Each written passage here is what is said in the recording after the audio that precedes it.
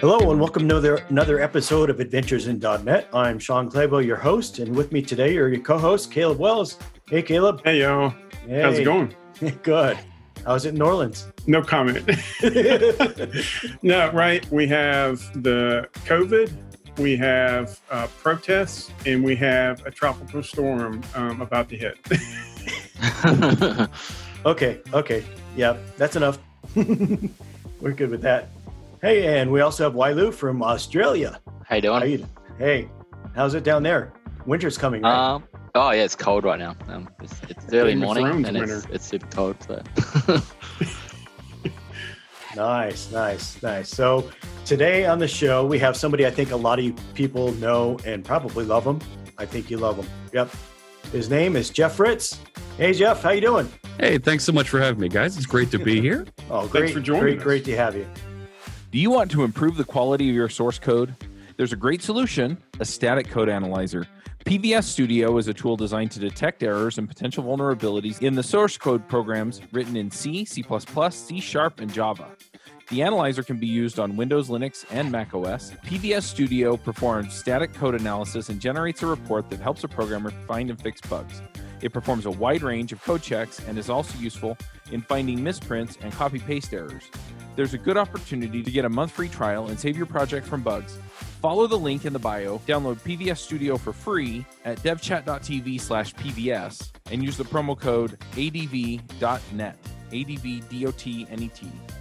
You know, I watched a lot of the shows that you're on and know somewhat about you, but I don't know how it really started with you. Give us kind of the intro of who is Jeff Fritz, how he got started, and where he's at now.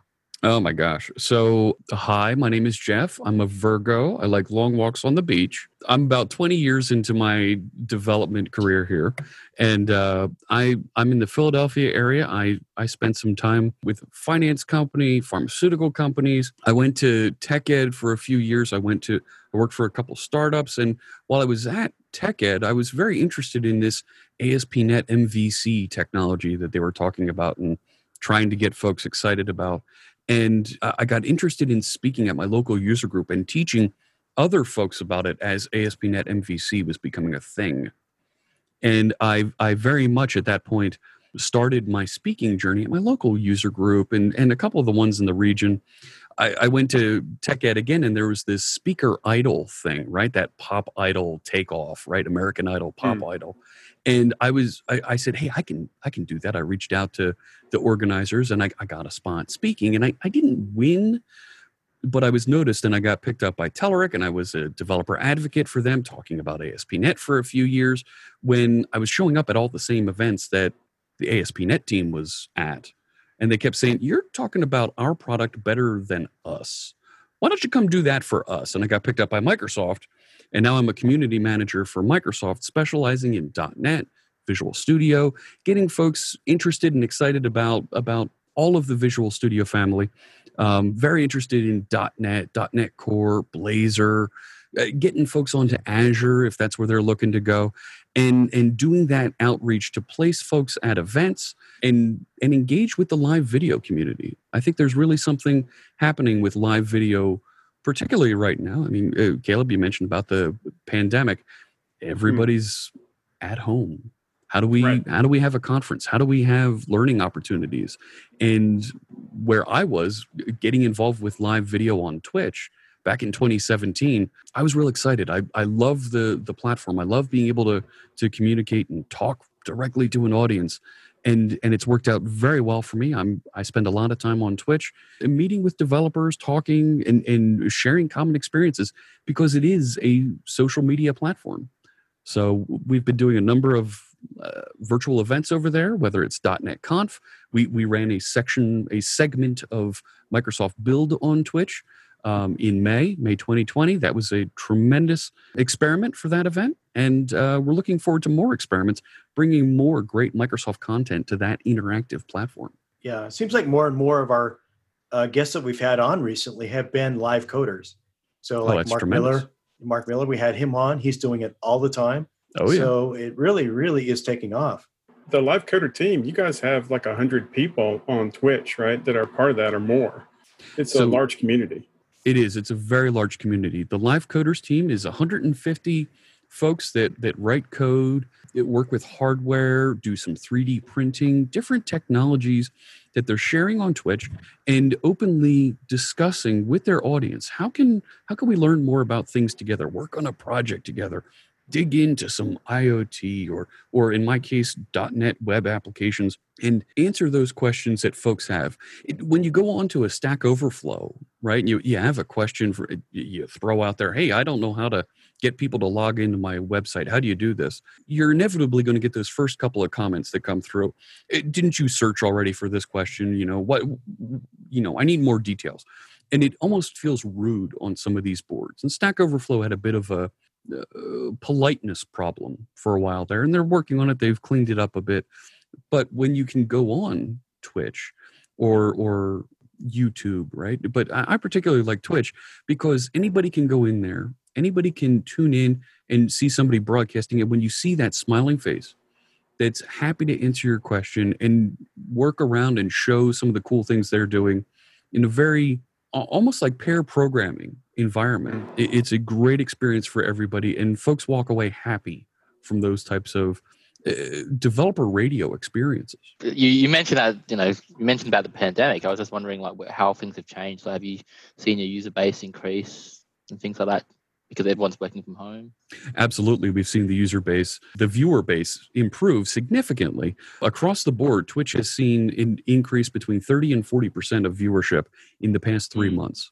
So for me as a broadcaster, I love seeing that. I love hearing that. I'm seeing my viewership on an uptick. When you can host a show and you go on, you start broadcasting, and you can see a couple thousand people watch over the duration of a few hours that you're talking to folks and working on a project. It's almost like hosting your own conference at that point, which is encouraging for me as a broadcaster, because now I know I'm reaching folks. I know that I'm able to hear from them and get that important feedback, whether it's for the Visual Studio team or a .NET team, and seeing, well, maybe we're missing some documentation, or there's a feature that doesn't behave quite right, or we need better samples to demonstrate some of these things. That interaction is just huge to help shape the story for where those products are going to go. I was recently watching one of your Twitch streams. You were trying to spin up a new project, doing it through Visual Studio, and it wasn't working like you expected. And I think actually one of your people in chat was like, oh, you have to go do that through the command line interface. And you're like, well, that's not right. You're like, okay, we're going to have to put a ticket in on this because, we need to have it both ways and be consistent. I guess it's similar to what Mark is doing, right? You're dog fooding your own software and applications and improving them as you go. Absolutely. It's extremely powerful to be able to go back and say, yeah, we ran the preview version of so-and-so framework or application, and here's the gaps that we ran into. Oh, and here's a video timestamp of when we ran into those and the feedback that we saw from chat, from some of our folks that are commonly interacting here.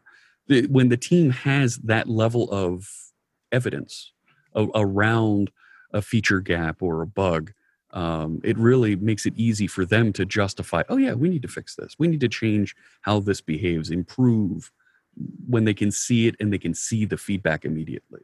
So the last few months, I believe you've been spending a good deal of time on .NET Core and Blazor and how you can use them anywhere, right? Oh my gosh, yes. Can you speak to that a little bit? I've really latched on to this idea of theme months. There's another streamer who goes by the name Ellieface who runs with this idea of theme months throughout the year on Twitch, and she's got different game theme months. But I said to myself, well, how can we do that with technology and take her learnings and put my spin on it and still pay homage to what she does. And I said, well, let's do minimal, right? What folks look at .NET that aren't paying attention, paying attention is the wrong phrase, that haven't been exposed to .NET Core yet. And they're used to, well, it's .NET Framework. You need Visual Studio. You need to be on Windows. And if you don't have Microsoft things X, Y, and Z, well, you can't be a .NET developer. And there were some particular threads on Twitter in February that really struck me as these folks don't know what we can do now with .NET Core. They don't know you don't have to be on Visual Studio or on Windows. You can go anywhere. So I said, well, let's do this all in Linux, and we'll call it, and we'll do it all in the command line. We'll use VI, and we'll call it Minimal March. So we're bare minimum. We're going to take everything down to just the command line and VI. Maybe we'll drop in Visual Studio Code when we get in Linux, just to show that, hey, you can still use that here. But the idea being minimal install, just the SDK. What can we do? And we built some Blazor features, and not some features for a framework based on Blazor throughout the month. Now, that's one thing to bring up a Linux VM and have it running on our workstation. And like many developers, I've got a nice, powerful workstation with 32 gig of RAM and i7 processor, and it works great. But that's not minimal. You know what I mean, guys? Let's face it, are the kids in the schools, right? If you're a kid in high school here in the States, they get minimal. If they get get a machine, right? So, Caleb, I took it on myself one night. I said, I'm going to drive out to Walmart. And I went out to my local Walmart and I said, I'm going to give myself a budget of $200. And I'm going to pick up a Chromebook. And whatever Chromebook they have, because that's minimal, right? That's what the typical, somebody who's not a developer and just needs to get to web browsing, check some emails, doesn't want a tablet, wants a little more.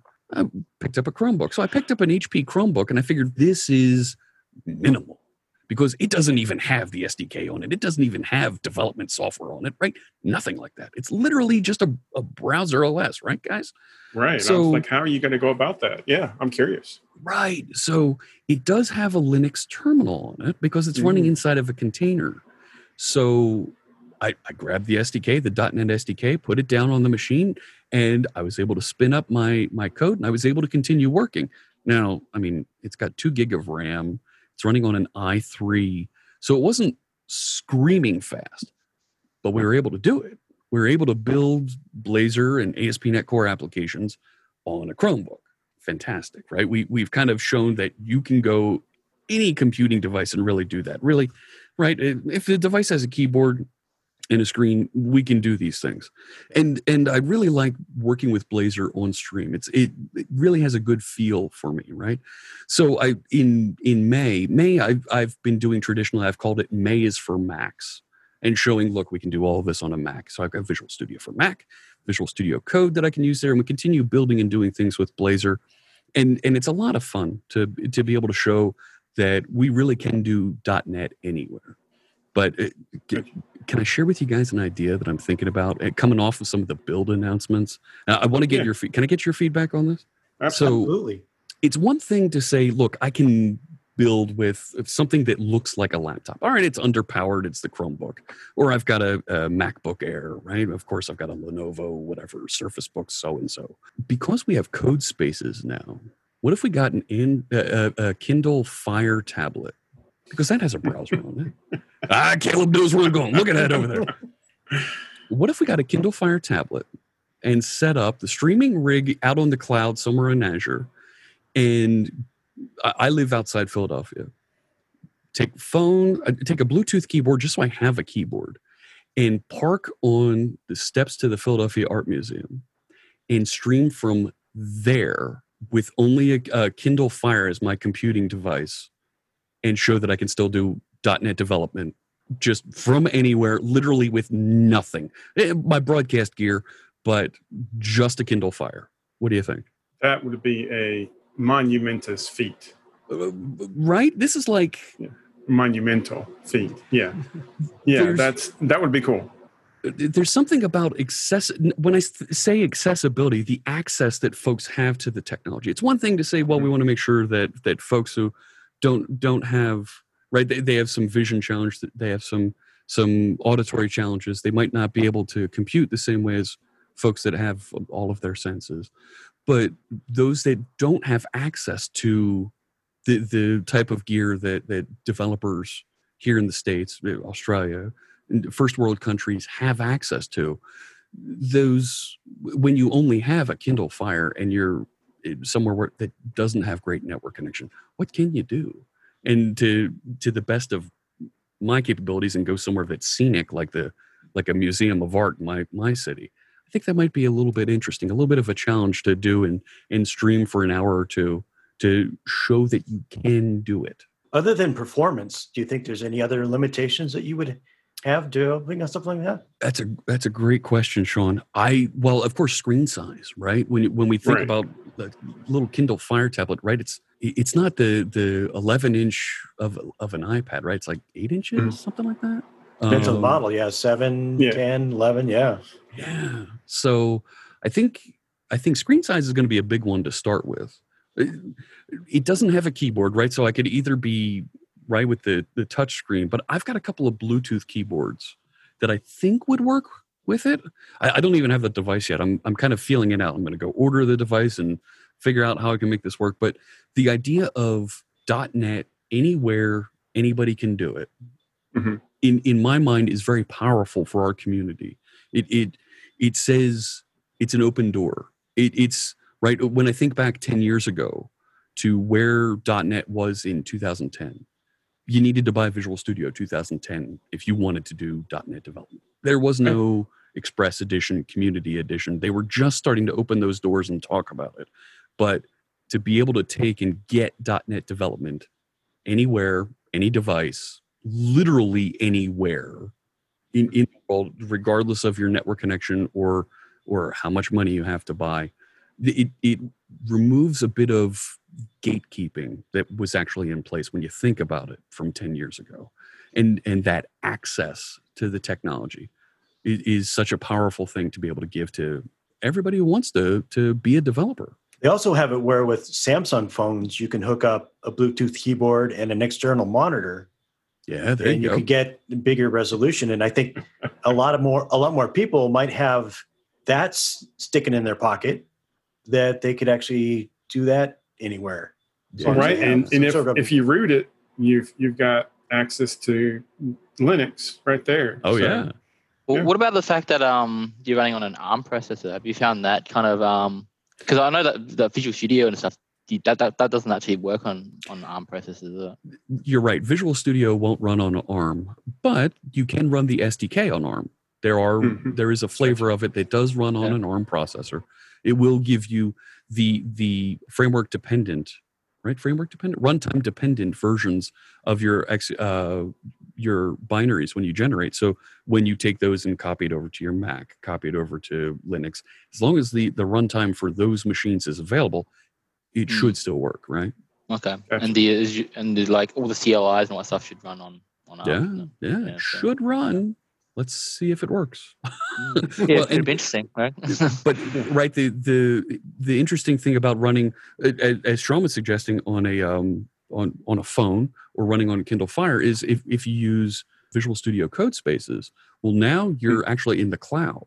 You're just using the browser at that point. True. Yeah. Right. So we'd be able to get away with both. I'm not compiling locally; it's compiling somewhere else. You know, we had Daniel Roth on last year. And we talked a lot about Blazor. A lot has happened since then with Blazor. And it seems like that, for you, that's a key component to what you're doing right now, right? You're saying, yes, I can show you that .NET Core runs anywhere, but Blazor really runs anywhere these days. Blazor as the next generation user interface framework that was, first RTM'd with .NET Core 3 back in September during .NET Conf 2019. A tremendous framework that gave us back that concept of components that we can embed in pages, that we can embed inside of other components, and compose our user interfaces again. MVC Razor pages took us back to write all your code, write all of your markup in order to drive your web user interface. And for some folks, they really like that. For other folks who are want to do a little bit more rapid application development, having that component-driven framework like web forms had back in the day is extremely valuable. And this is some of the desire that folks have to use things like Angular and Vue and React, where you do have components that you can reuse. Somebody else wrote a component for a progress bar or a grid that you can consume and reuse inside of your application. Well, that's great.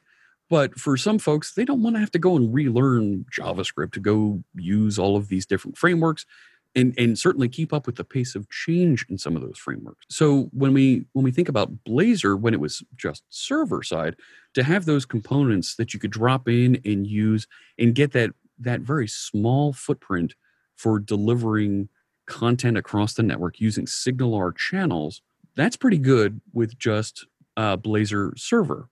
But now we're 3 weeks removed from build, and here, build 2020, we had the RTM, the release to manufacturers, or RTW, release to web, I guess we would call it now, for Blazor WebAssembly. So that was stamped version 3.2, and it's a current release. That means that as updates are delivered for it, minor version updates, you're kind of required to do the update in order to maintain support.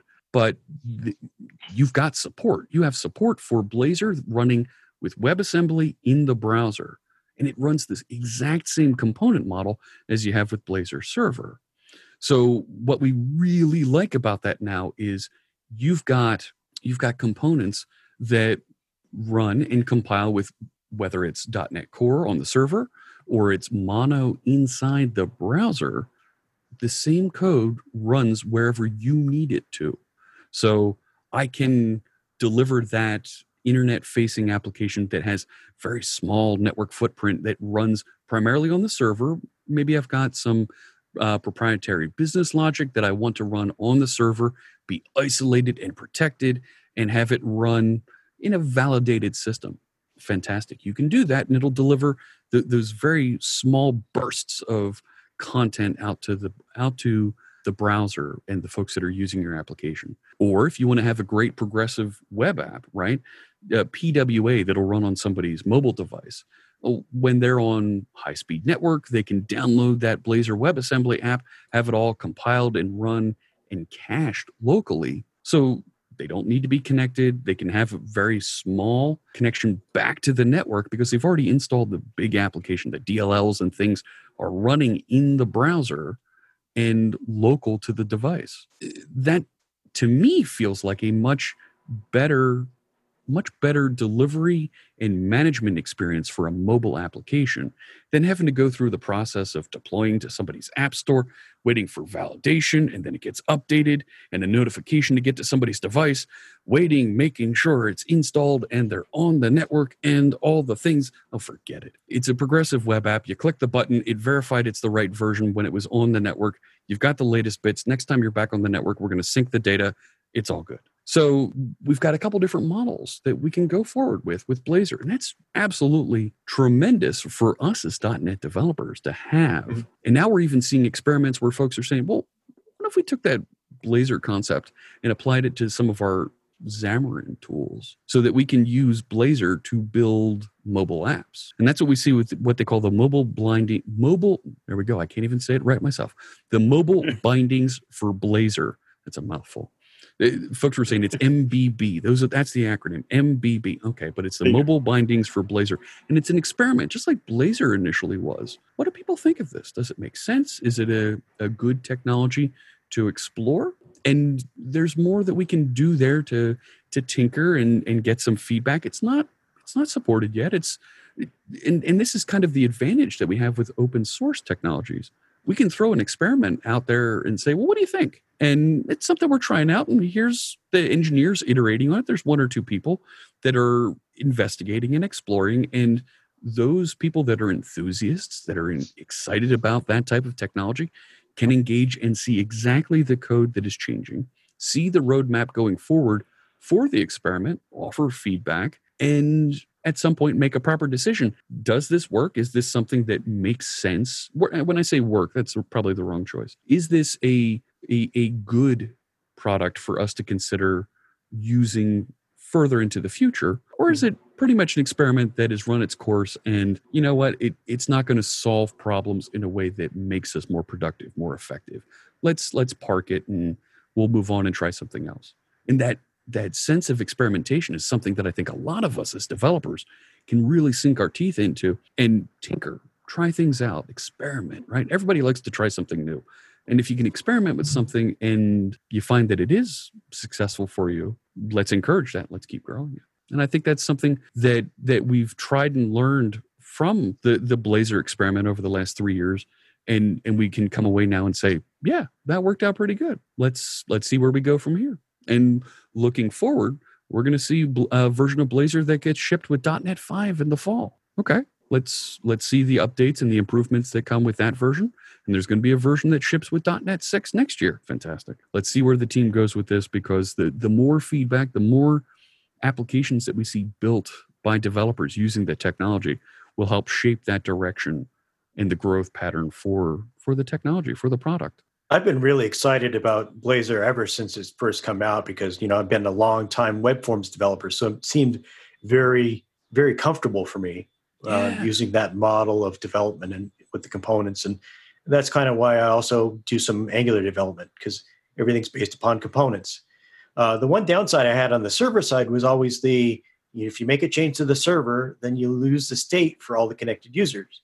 So I'm even more excited about, WebAssembly versions. So what we found is that, right, just like we did with web forms, there are ways to persist state outside of the in-memory process. So if you aren't just relying on the in-memory storage and persistence of some of your class scope variables, if you do kick them over to a database store or somewhere else that it is out of process from the web server, now actually things get a little bit more interesting, Sean. Just like when you throw your session and your app state management for a web forms application over into a database, now round robin capabilities for load balancing become available to you, because it doesn't matter what server you connect to. You're going to fetch some of that state data from database server or something and do those interactions, which, okay, that's terrific to have that as a backup. Access the stuff in memory first if it's there, and if you lose it, try and go get it from the database in the background. So when it has to do a diff on the views, it can do that outside of the process. You won't necessarily get the diff of the views, but you'll be able to get the state back, repaint the screen, and reinitialize it. Okay, so send a complete new view down the pipe. Okay. Yeah. Which is better than, sorry, we lost your connection. We forgot where you are. You're done. Right. Exactly. Right. Yeah. I was going to say, what about, I think WebAssembly is actually what I'm really excited about. So what's the browser compatibility on that? Like, is it basically supported in all major browsers these days? Like even IE? Blazor WebAssembly runs on top of that WebAssembly technology that is part of the HTML5 spec. And thanks to our friends Spectre and Meltdown, everybody remembers those processor flaws how many years ago now? Right. They forced everybody to update your operating system, update your browser, and consequently, everybody got a new version that supports HTML5. Now, if you are still running a patched version of IE, WebAssembly doesn't run on IE. They just never built support for it. But Blazor Server will run on IE.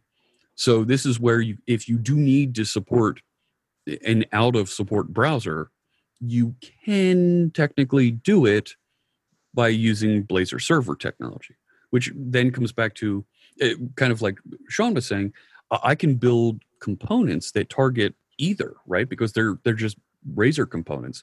And I can have a server shell version that runs and do alternate rendering between that Blazor Server and Blazor WebAssembly and route appropriately if folks don't have capability. Well, we're going to, just like we used to do back in the day, right? You'd go to m.mywebsite.com, right? If you had a mobile. Right. You could do something similar. Well, I need to send you over to the server version because you don't have enough network bandwidth. You don't have support for WebAssembly. You could do that level of interaction, right? And the code would be the same as that, wouldn't it, really? Exactly. So this is, right, this is kind of that benefit. Build one shared component library and just build those two shim frameworks, shim applications.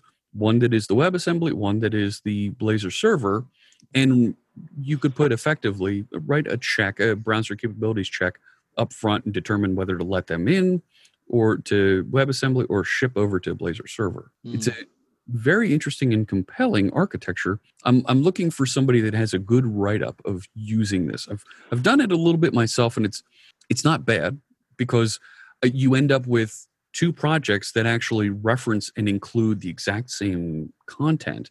And if you do it right, because of how we can take our CS Proj, our project files, you can actually point them at the same content on disk and tell it, well, share this content, even though you're compiling up into this model or that model, and still reference that same Razor components library in both places. And it does compile and run identically in both environments. Great. But I would love to see somebody write up a couple blog posts about how they may have done something like this for their application. Do you think a certain percentage of the people that would be interested in Blazor would be people upgrading their web forms app? And I guess a lot of them their web forms app is very legacy. It might only run in an old browser, So yeah, and right, these are folks who haven't seen developing on a Mac. They haven't seen working with Linux containers. So this is where I kind of stepped into things back at, Ignite in 2019.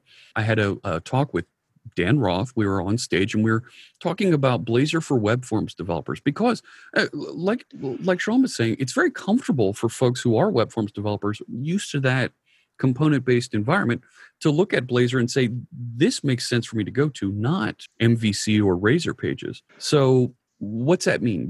How do we do that conversion? And Dan and I talked through that at that event, and there's things that you end up refactoring. .NET Standard plays a really good role in this because I can take my business logic out of the web forms app, throw it into .NET Standard, and it as a .NET Standard class library, continue to use it in web forms while I'm building that Blazor app around it. But what if we had components in Blazor that had the same effect, the same name, the same capabilities as those stock controls that we got from ASP.NET Web Forms? That's Woo!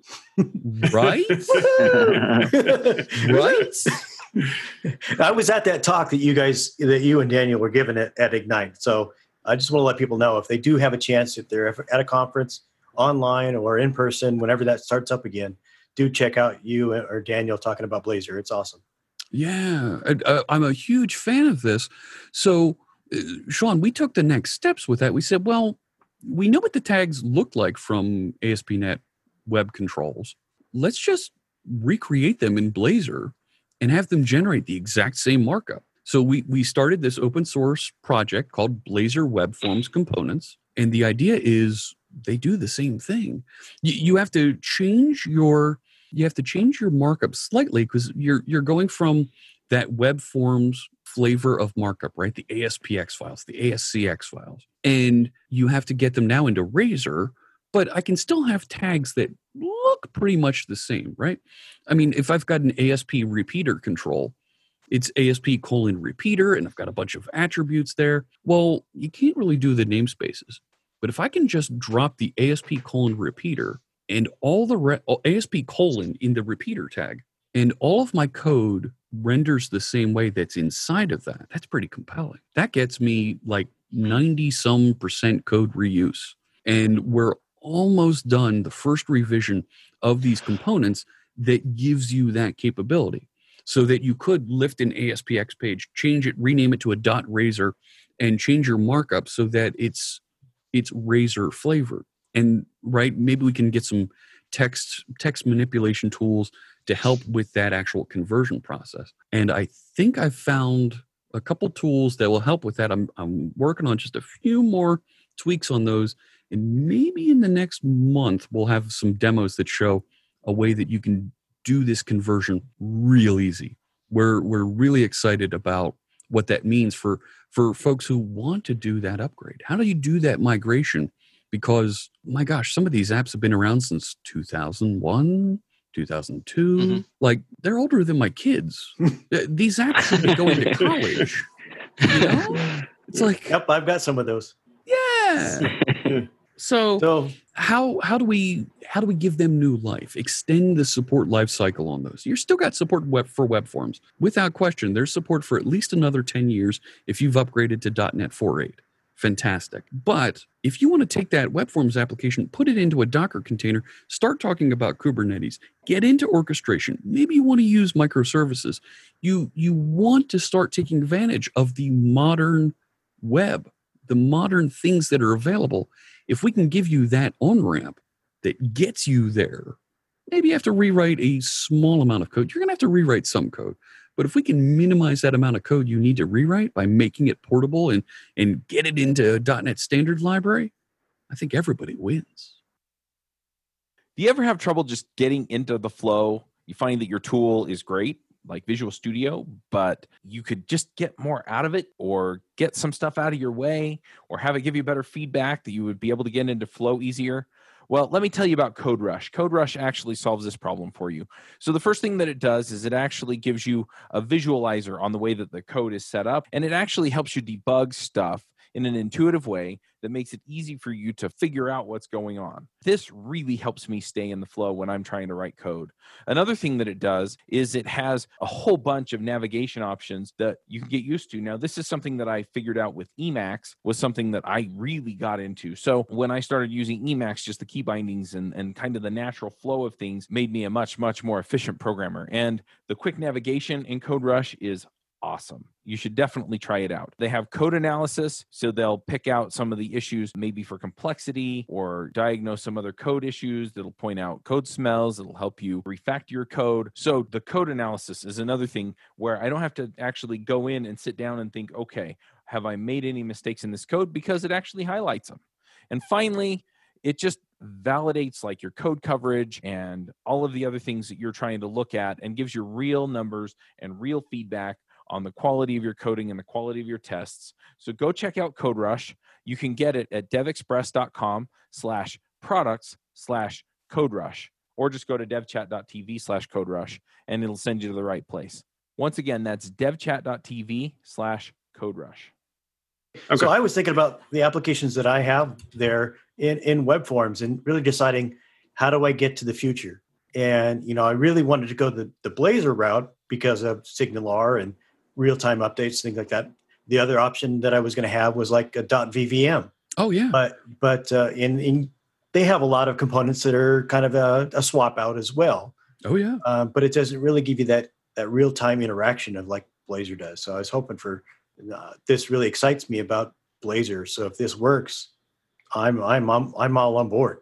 It's a completely open source project. We've taken a number of great contributions from folks in the community. We have some Microsoft engineers that are going to put in some work, adding a little bit of polish. We're adding documentation all the time to this. And SignalR is something that is available for .NET Framework also. Being able to use that with Blazor is a huge benefit, whether it's running client-side or server-side in WebAssembly or on your ASP.NET server. And these components work in both places also. So if you do get your web forms application migrated, you could run it completely inside the browser as WebAssembly. So there's even some options there that folks haven't seen yet. They haven't, right?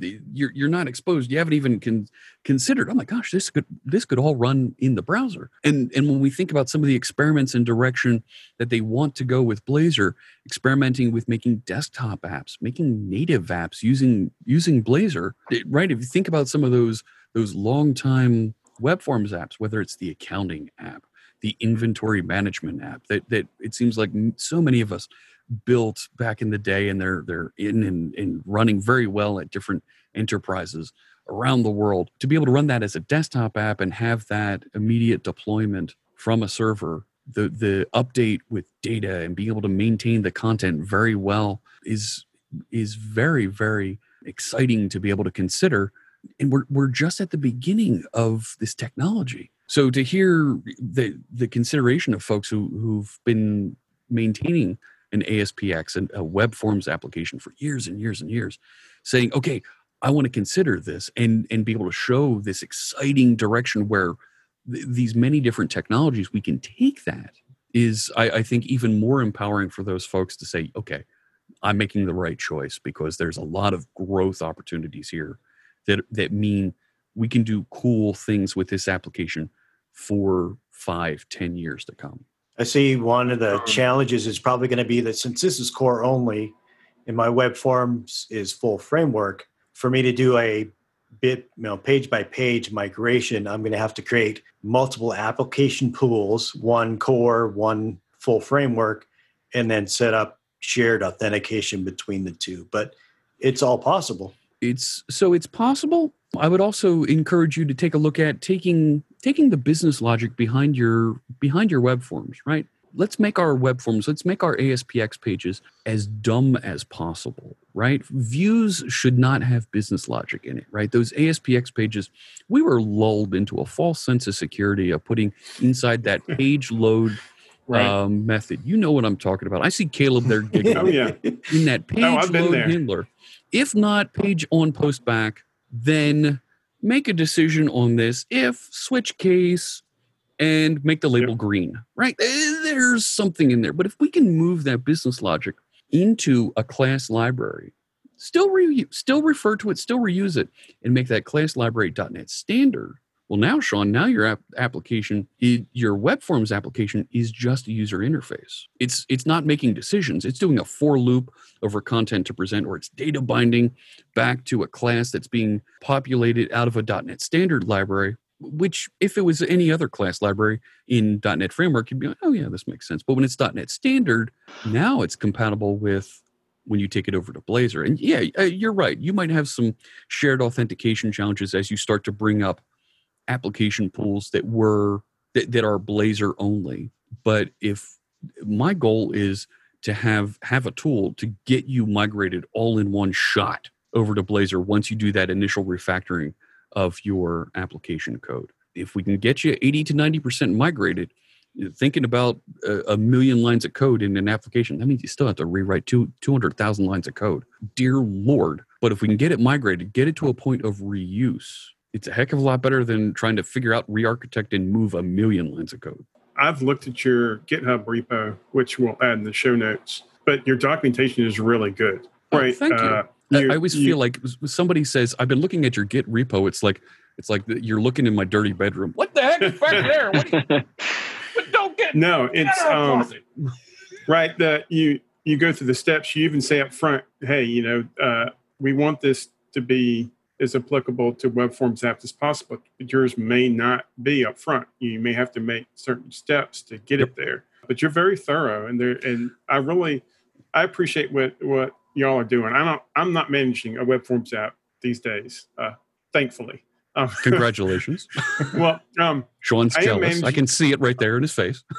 I am sort of managing a classic ASP one, but only when I absolutely have to. I swallowed my toothpick. I'm sorry. What? Our boss built his company on classic ASP 15 years ago. And he brought developers on board a few years back, and we're basically rebuilding it in current technology. So every once in a while, we have to dig in. Yeah, even 15 years ago, that's still pretty late to be building a. Oh yeah, that's what I was thinking. 20. Well, he's not a developer. He's old school. He doesn't really have a background in computer science. He just figured it out as he went, and it worked. Oh, yeah. So, yeah.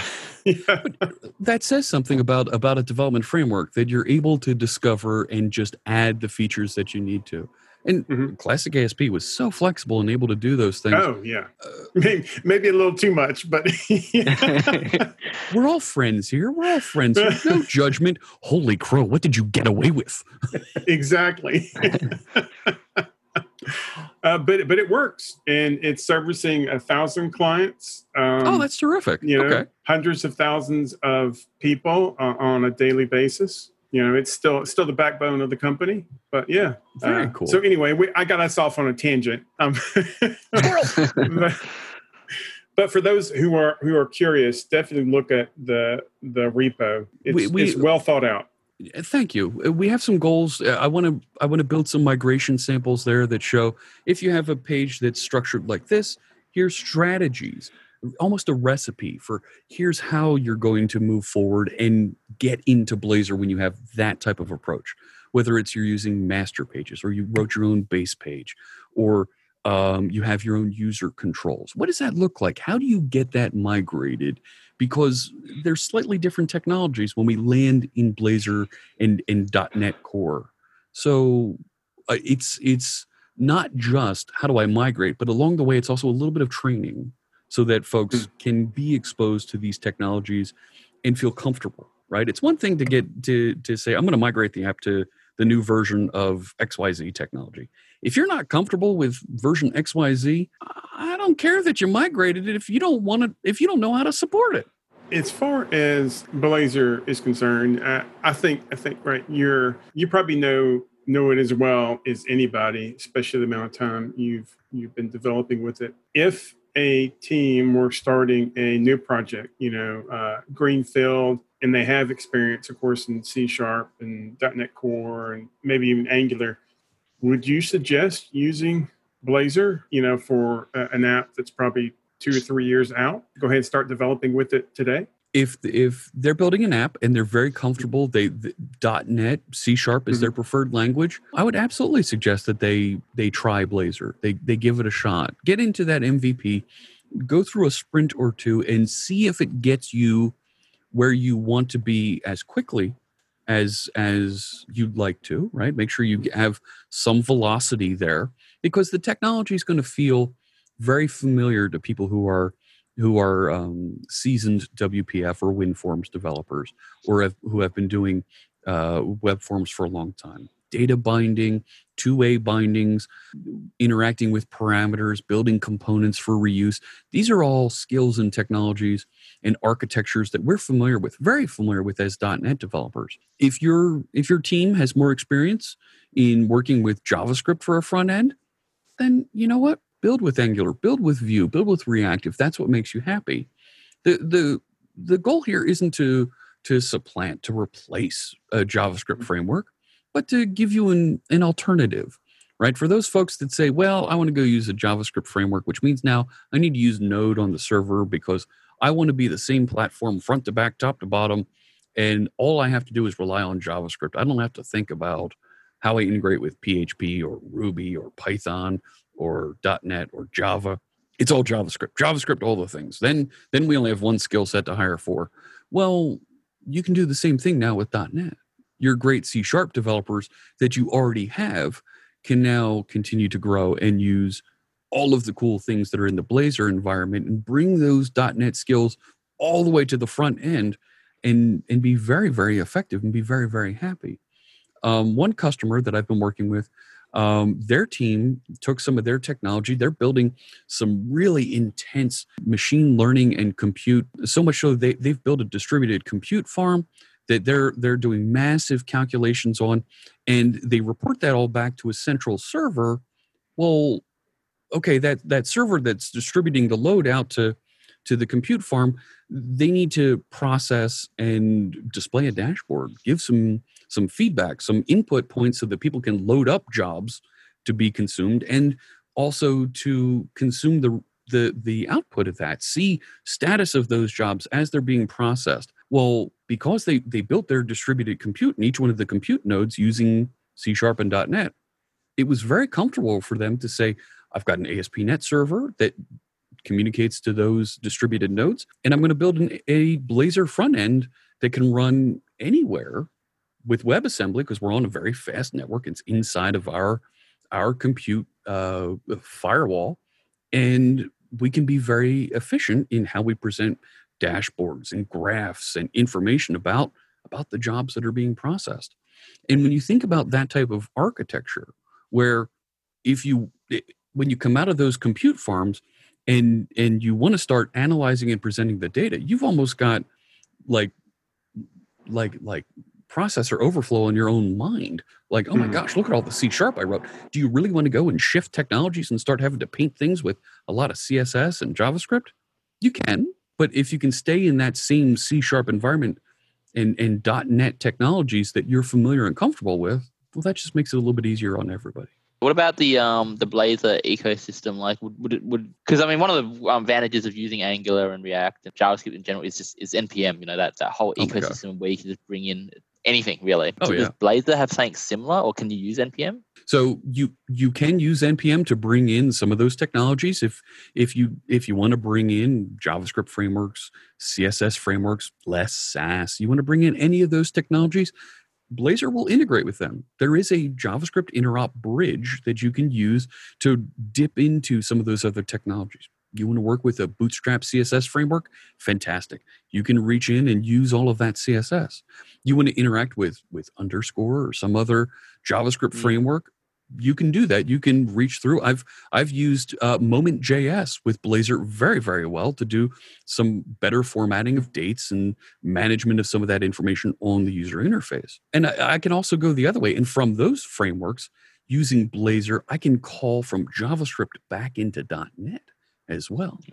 So you've got a nice two-way street there if you want to continue working with NPM. If that's where you have some libraries and technologies that you feel comfortable using, you can do that. Other folks feel really comfortable using technologies, using .NET's package manager, NuGet. And you can reach into NuGet, and if something supports .NET Standard 2.0, you can use it with any of the Blazor technologies, whether it's Blazor Server or Blazor WebAssembly. .NET Standard 2 means it'll just work pretty much everywhere. All of the modern frameworks, .NET Framework 4.8, .NET Core 2.0 and later, Blazor, Xamarin, it'll work in all of those places. So what you're seeing is folks taking those existing technologies, a Newtonsoft JSON framework, and you can continue using it on Blazor. CSLA, that enterprise-friendly framework, you can use that with Blazor. You want to go and use some other technologies around managing presentation, scaling and doing different architectures.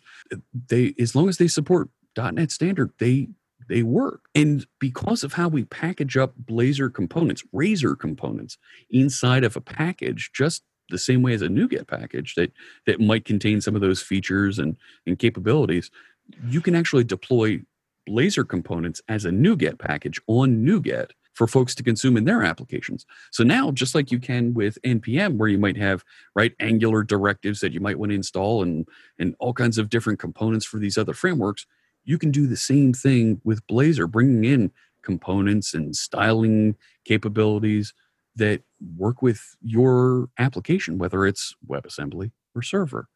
Really, really flexible series of choices that you have in front of you. And I think that's something that is understated, is the amount of choice that folks have when they choose a technology that they want to adopt. When you adopt, that's a good word. When you adopt a technology, we'll use that. That's a good word. We're going to, someone write that down. When you adopt a technology like Blazor and you move forward and you start working with it, to be able to pull in from all those different sources, these choices of how you want to grow. Fantastic. My gosh. I see people using the Actor framework inside of a WebAssembly app. Right. Actor framework helps you do distributed computing and really simplify some of your processing by building those little actor-based classes. And to be able to do that inside of WebAssembly, well, that's pretty powerful for me as an enterprise architect to have that choice available to me. Our guest last week was all about Actor pattern and things like that. Yeah, so Akka good timing. Yeah, I was going to say Akka is a great choice for that. Yes. So are there any questions that we haven't asked about Blazor that you think people should know about? Where did the name come from? I understand. Yeah, it's right. It's a combination of browser and Razor, and the L just kind of got added somewhere. There you go. That, and we've all got some fantastic looking sport coats. You got to see them. The purple sequins are to die for. Very sparkly. Oh yeah. The bigger things that I hear folks ask are, is it production ready? Can I really use this? Yeah. Am I actually going to get support? Yes, and yes. It is production ready. Is it going to run natively as fast or faster than JavaScript in the browser? Not yet. It's pretty close because it's running natively. It's going to take a little bit of time to get WebAssembly started because it has to go through that process of bootstrapping WebAssembly, right? It's not like the V8 engine with JavaScript that is able to just start up and start interpreting code as soon as it arrives. So there is a little bit of a step there that happens, but we're just at the beginning of this technology and exploring WebAssembly. We've got 20, 25 years of JavaScript running on browsers at this point. We know how to run JavaScript on browsers, and we're maybe 2 or 3 years into WebAssembly as a technology, and we're in the first year of Blazor as a production-ready technology. Let's see where this goes. it can only go up. It's not gonna get slower. You know what I'm saying? So those are the big questions that I get. Is where are we going to take this? Where is it? Is it a real deal? Is this the next Silverlight? No. Silverlight got bit by Steve Jobs and his infamous flash memo that was shared. No plugins on mobile devices. This isn't a plugin. It runs standard in every browser. When the first time that you show somebody on their iPhone, on their Samsung Galaxy phone, their Blazor application running on top of WebAssembly on their phone without a plugin, kind of shocks them that it does work and works so well there, where they might be expecting a Silverlight runtime or a Flash runtime or something. No, none of that happens, and it just works. I think that's all that any of us as software developers really ask for from our tools. Well, that's why Zoom is so popular right now, because it just works. You don't have to do anything. Someone sends you a link, you click the link, and it's like, oh, here you are, right? Downloads, installs all the things, and off it runs. Yep, the simpler, the better. Mm-hmm. So, I still like Skype, though. There you go. Teams, don't forget Teams. Yeah. Right. Oh, I'm sorry, I forgot Teams. And then you have Slack and that other one, Discord, right? So Discord, I'm a huge fan of. Discord really has done a nice job of making communities available and an extensible platform that is real easy to build bots and build integrations for, and to integrate with communities so seamlessly. I'm really excited to see where they go with that technology, because it's the quiet one that I don't think Slack or Teams fully understands is coming for them. Right, because it's got a different use case more gamer focused, right? It is a bit more focused towards the gaming communities. You'll see people on Twitch and Mixer and YouTube have Discord integrations, have Discord communities that correspond to their channels, and that's okay. You know, that's great to be able to have that offline sync from the broadcast, from the YouTube discussions, to continue going on. We all like that, whether it's Teams, Slack, Discord, to have that interaction, but to have the extensible model that Discord is pitching and they make available is something that is going to create a little bit of a differentiator for them as they grow and figure out how they can make that different, better than Slack. Teams is hitched on to Office and SharePoint, and my gosh, they're integrated with anything Microsoft right now. It's really impressive what the Teams team. Doesn't that sound weird? What the Teams product team is able to connect to and make available as part of that collaboration. Really neat stuff. You could say something like the Teams team touts their team integration with Office Teams. There you go, Caleb. There you go, Caleb. All right. Yeah. You're going off the rails. Deep end. It is. All right. Well, I don't know about you guys, but I got to get going. I've got a web forms app to upgrade to Blazor. Yeah. Okay. All right. Let us know how it goes. Yeah. I'm all in. I'm got your back, Sean. At least it's not classic ASP. Right. Yeah. All right. One of my favorite communities in programming these days is the Angular community.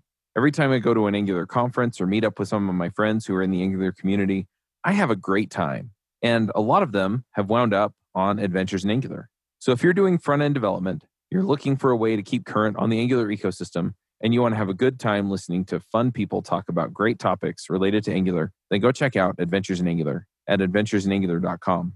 I think what we'll do is we'll do our last bit of the show, and that's where we do picks. And what we do is we like to let our listeners know anything that we're interested in lately. It could be a book, a movie, games, technology, whatever. It seems like we got a lot of Switch games that get picked over and over again. Yeah, guilty. Guilty. I'm sorry. I was just picking up turnips in Animal Crossing and missed that conversation. What's going on? That was last week. Oh my goodness. My wife is hooked. I'm missing out, I guess. I don't have one of those. That's absolutely a thing, and a number of my friends are very much hooked on the turnip stock market each week. There's actually a website called Turnip Profit where you can track your daily pricing, and it will actually give you a 90% good estimate of what your turnips what the high point will be that week. It's serious. I'm telling you, Sean. About that site, I guess. Okay. All right. Yeah. All right. We just made $1.5 million bells this week off of turnips. So I haven't been spending my days in Animal Crossing, but I watch a lot of Twitch. I'm really hooked on the platform. I love everything that it offers. It's such a great tapestry of personalities, content. There's so much to learn. And as a kid of the late 70s, early 80s, I was hooked on PBS on the weekends as a kid. I would watch whether it was Bob Vila building things with This Old House, climbing under a sink and showing how he was replacing plumbing, doing some carpentry in the kitchen to build a new counter, whatever it might be, or seeing Bob Ross with The Joy of Painting. I am a huge fan of the makers and creators category of content on Twitch. I have a number of friends that I've made in this area, broadcasters that do all kinds of really cool making, right? Whether I have a friend that does woodworking and she's based out of Seattle and has a very kid-friendly approach to her show, and friends that are on the West Coast, a friend who makes chainmail jewelry, another that does paintings, and somebody else who's doing a couple of ladies that make handbags that are just, it's really cool to see the process. I never thought I'd get into watching sewing, but when you see how they explain it and they pull together stuff that looks pretty cool and they end up delivering a product at the end, I think it's a compelling thing to watch. And because watching on Twitch is a very active chat community, it's a very open discussion, and folks are trying to have a good time when they're broadcasting. Nobody's serious about this. We want to talk, have a good time about as if we were sitting in a room together and we were all working on the same projects together. It's such a fun and interesting community to be a part of, and I hang out occasionally in the Twitch makers and crafters community there. You got to have a regular dose of happy trees, Yes. Oh yeah. Right? Yes. Happy little trees. I love them. They actually broadcast. Are they doing this live? Knitting live? Yeah. So that'll be the difference between Twitch and YouTube, right? Yep. It's not Absolutely. nicely packaged. It's just When they mess up, you get to watch them go back and say, "Oh, rats! I got to go fix that and do whatever it is that they have to undo." But to exactly your point, Caleb, about happy little trees, and Sean, Bob Ross is actually live 24/7 on Twitch. All of his repeats are right there, and they're going all the time, nonstop around the clock. So if you miss Bob Ross, he's back, and so is the Afro. It's just as bold as ever. I saw a lot of his costumes for Halloween last year, so he's still going on. Yeah. All right. So Caleb, what's your pick for this week? It is not a Switch game. I was considering it, but it's not. It's actually probably like the total opposite. It's Westworld Season 3. I just finished it, and my goodness, is our world going to hell in a handbasket. You got to watch it. It's dark, but Really but dark. It's good. I saw that as well, and it was something. It felt like they pivoted from being very Western very Western atmosphere in seasons 1 and 2. Season 3, they got very dystopian future in the tone. Mm-hmm. And but the thing is, right, they pulled stuff from today or things we're already dealing with and just extrapolated, right? Yeah, it's definitely very dystopian future. I still flash back to forget guns in Westworld. It's not West anymore. No. Yeah, I still flash back to the original, with Brenner. So I remember watching that. Oh my gosh, yes. So they've done a nice job with the series. Yeah. Yep. Why? What do you have for us? So I actually got a new phone the other day. My other phone broke. So this is the Oppo Reno 5G, and I'm just loving it. So I hadn't had a new phone in a couple of years. It's got It's got this weird like 60 time zoom thing where you can literally zoom in. It's like a binocular kind of thing. So and it's basically in Australia they're practically just giving it away right now. Like I think I bought mine for like $600 Australian, which is probably about $400 US, and it's basically a flagship model. It's got like 8 gigs of RAM, and it's got like 256 gigs of SSD, and it's and I'm just really enjoying it right now. So I have one question for you. Did you intentionally break your old phone so you could get? No. My wife kept asking me that actually, but I was jogging and it literally just fell out of my pocket. I swear, like. But is there much 5G in Australia? I haven't actually used the 5G capacity yet, but I think not really. I think if you stand right next to the tower, you get 5G. But. No, the 4G is still pretty good. But to be honest, because of this pandemic, I haven't really been out much. So I don't know what the actual mobileness of the mobile phone is. But. I heard if you also stand next to the tower, you catch COVID-19. Yeah, that's right. Yeah. And radiation damage. Yeah. No, that's the windmills. Oh, okay. That's right, yeah. All right. Windmills cause cancer. Okay. Okay. So I'm actually going to pick Microsoft Power Toys, the new version of Power Toys. And they had some new additions to it recently. So there's a Power Toys Run where you can just, alt space and just start typing and you can search or launch apps or anything like that. There's also like 6 other toys in there. There's a keyboard manager, image resizer. There's another one that's called Fancy Zones. So if you like to specify your layouts of your windows, that's a really handy one too. So if you want to do things like that, check out Microsoft Power Toys. Sean, we need to get you a Switch.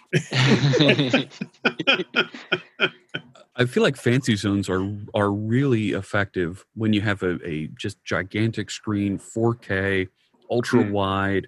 Now you're in a place where you want to position your windows in specific locations, and Fancy Zones really helps enable that snap into those locations that you are comfortable seeing windows at. Yeah, I have 32-inch 4K, so it does help me out. Yeah, that's so I got to have. They don't add those features to Windows 10 and vertical tabs in Visual Studio, and I'm happy. It's a good one. All right, Jeff, what do you want to let people know about? Oh yeah, the Makerson crafting. That was your pick? Makerson crafting? I'm watching Twitch. I'm sorry. It's on the other screen right here. I'm going to put that link. Right. I'm already there watching. Things are going by. This guy's building a birdhouse. I just got into Twitch, and it starts immediately, and it's esports for charity. They're playing a FIFA game. That's not Makers and Crafts, but no. That's what they're pushing. Twitch is really known first for watching people play video games on it, right? Right. Gosh, right. When kids, you used to go over to their house. Hey, watch how I beat Super Mario Brothers. This is really cool. And you sit down and watch, and you'd make fun of them because they'd always miss that one jump in World 3-1. Right. I mean, that was kind of a thing, when you were a kid to hang out like that. But when you can broadcast and share that online and see some of these people who are really good at playing first-person shooters, the Fortnite players, the PUBG players, and they're able to do these amazing feats of skill with how they control their weapons and navigate around the maps. It's amazing. So it's talking about games. Did you see recently where NVIDIA made Pac-Man through AI? Yeah. I didn't quite understand how they made Pac-Man. It watched hundreds of thousands of frames of the game and learned it, and then recreated it. Make it or play it. I'll put the article from NVIDIA in the show notes in the chat here, so you can look at it. But I was like, oh my god, the AI recreated the game right by itself. Oh wow, by itself. Wow, that's scary. Yeah. And it's for the anniversary of Pac-Man. Oh, gotcha. Well, let's say 50,000 Pac-Man episodes produced a fully functional version of the game. The world is definitely going to hell in a handbasket. Watch Westworld. There was a competition. There was a programming competition for the month of May online where people were building AIs to win a multiplayer game of Pac-Man. And they you would control your little Pac-Man character and move them around the board with whatever your algorithm was that you wrote, and they pit you against three other bots, and you had to chase down the ghosts and capture the most pellets and score the highest on the board. And that was an AI competition in May. I forget the name of it, but it was kind of exciting to see how people were writing these. So Yeah, I think I was watching something about someone doing that for Super Mario. Like it would just have this computer just constantly play Super Mario, and the first time it would just run straight and then fall off, and then the second time it would probably do the same thing, but it would just do it millions and millions of times, and eventually it would just be able to pass the level, which is pretty scary when you think about it. So yeah, just learning the board. Really cool. Yeah. all right. So Jeff, if our listeners have questions and want to reach out to you, how can they get in touch? The best way to reach me is on Twitter. I am C# Fritz on Twitter. I broadcast 3 days a week right now on Twitch. Tuesday and Thursday mornings, I start at 9 a.m. Eastern. That's 6 a.m. Pacific. In summertime here during daylight savings, that's 1300 UTC. And I broadcast on Sunday mornings at 10 a.m. Eastern, 7 a.m. Pacific, 1400 UTC on twitch.tv/C# Fritz. My blog is at jeffreyfritz.com. And I'm on GitHub, github.com/C# Fritz. Awesome. And if our listeners want to reach out for the show, they want to get in touch with me or have suggestions or comments on the show, they can get me on Twitter. I am at .NET Superhero. Thanks, Jeff. Thanks, Jeff. That was awesome. All right. Glad you could come and be on the show. Cool. Thank you. It was a lot of fun. All right. And So we'll catch you. I'm looking for that AI Pac-Man game now. I want to make sure you have a link to this. Yeah. Put it in the notes, in the comments there. So, all right. Cool. If anybody, say, reach out, or we'll catch you all in the next episode of Adventures in .NET. Yeah. Bye, everybody. Goodbye. Bandwidth for this segment is provided by CacheFly, the world's fastest CDN. Deliver your content fast with CacheFly. Visit CacheFly.com to learn more.